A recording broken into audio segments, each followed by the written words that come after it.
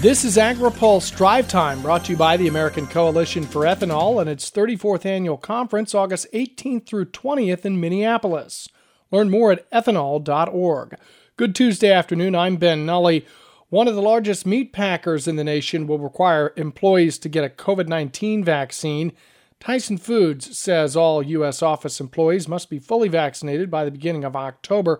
Other employees, including ones in packing plants, must meet the same requirement by the beginning of November.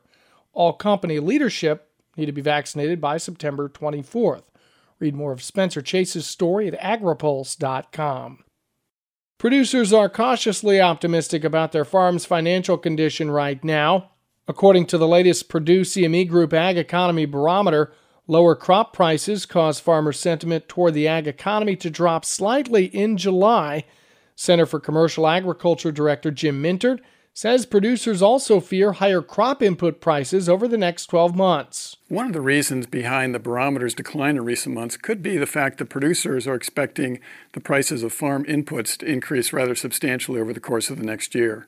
30% of the producers in this month's survey said they expect farm input prices to increase 8% or more over the upcoming 12 months.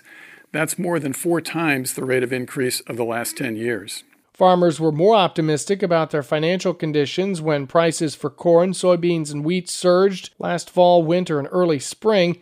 The Ag Economy Barometer surveys 400 U.S. agricultural producers each month. This month's survey was conducted July 19th through the 23rd. Majority Leader Chuck Schumer says the Senate is making good progress on moving the bipartisan infrastructure bill forward. One, we are working well with the Republicans on amendments. Obviously, you need complete support to move amendments to the floor.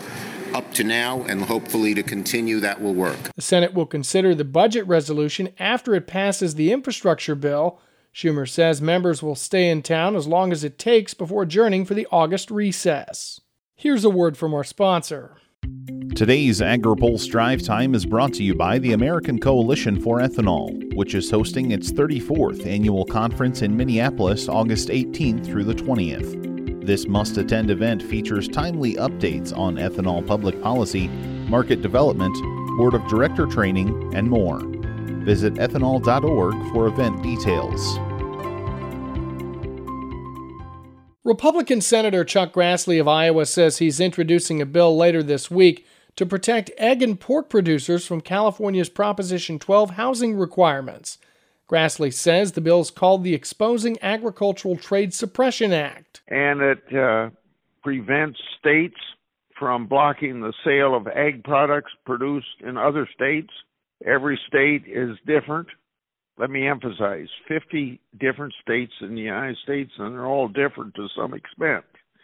But California, then, shouldn't be telling Iowa producers or the producers of the other 48 states how to raise their pigs or laying hens in order to sell pork and eggs in California. Producers must come into compliance with the California proposed rule by January 1st.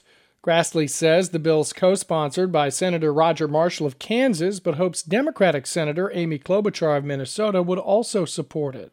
Farm groups say producers should keep pressure on Congress and the Biden administration about the negative impacts of eliminating stepped-up basis. Speaking at Minnesota's Farm Fest today, National Farmers Union President Rob LaRue says eliminating stepped-up basis will be problematic for producers. Do we believe that there is a way to make sure that, billion-dollar plus investment portfolios pay their fair share of the help that needs to get out there? Absolutely. But to do that on the backs of family farmers, absolutely not. I think that message has gone through. We need to keep the pressure up. We need to be watching carefully. But I do think that on stepped-up basis in particular, that the impact on family farmers is crystal clear, and we will continue to make sure it is so. Stepped-up basis is the value of assets taxed at the time of the descendant's death, not the value at which the descendant originally acquired the property. In President Biden's American Families Plan proposal, the tax liability for family farms and small businesses would be deferred as long as farms stay in the family. That's all for today's Drive Time. For the latest agriculture, trade, environment, and regulatory news, visit agripulse.com. In Washington, I'm Ben Nuelle.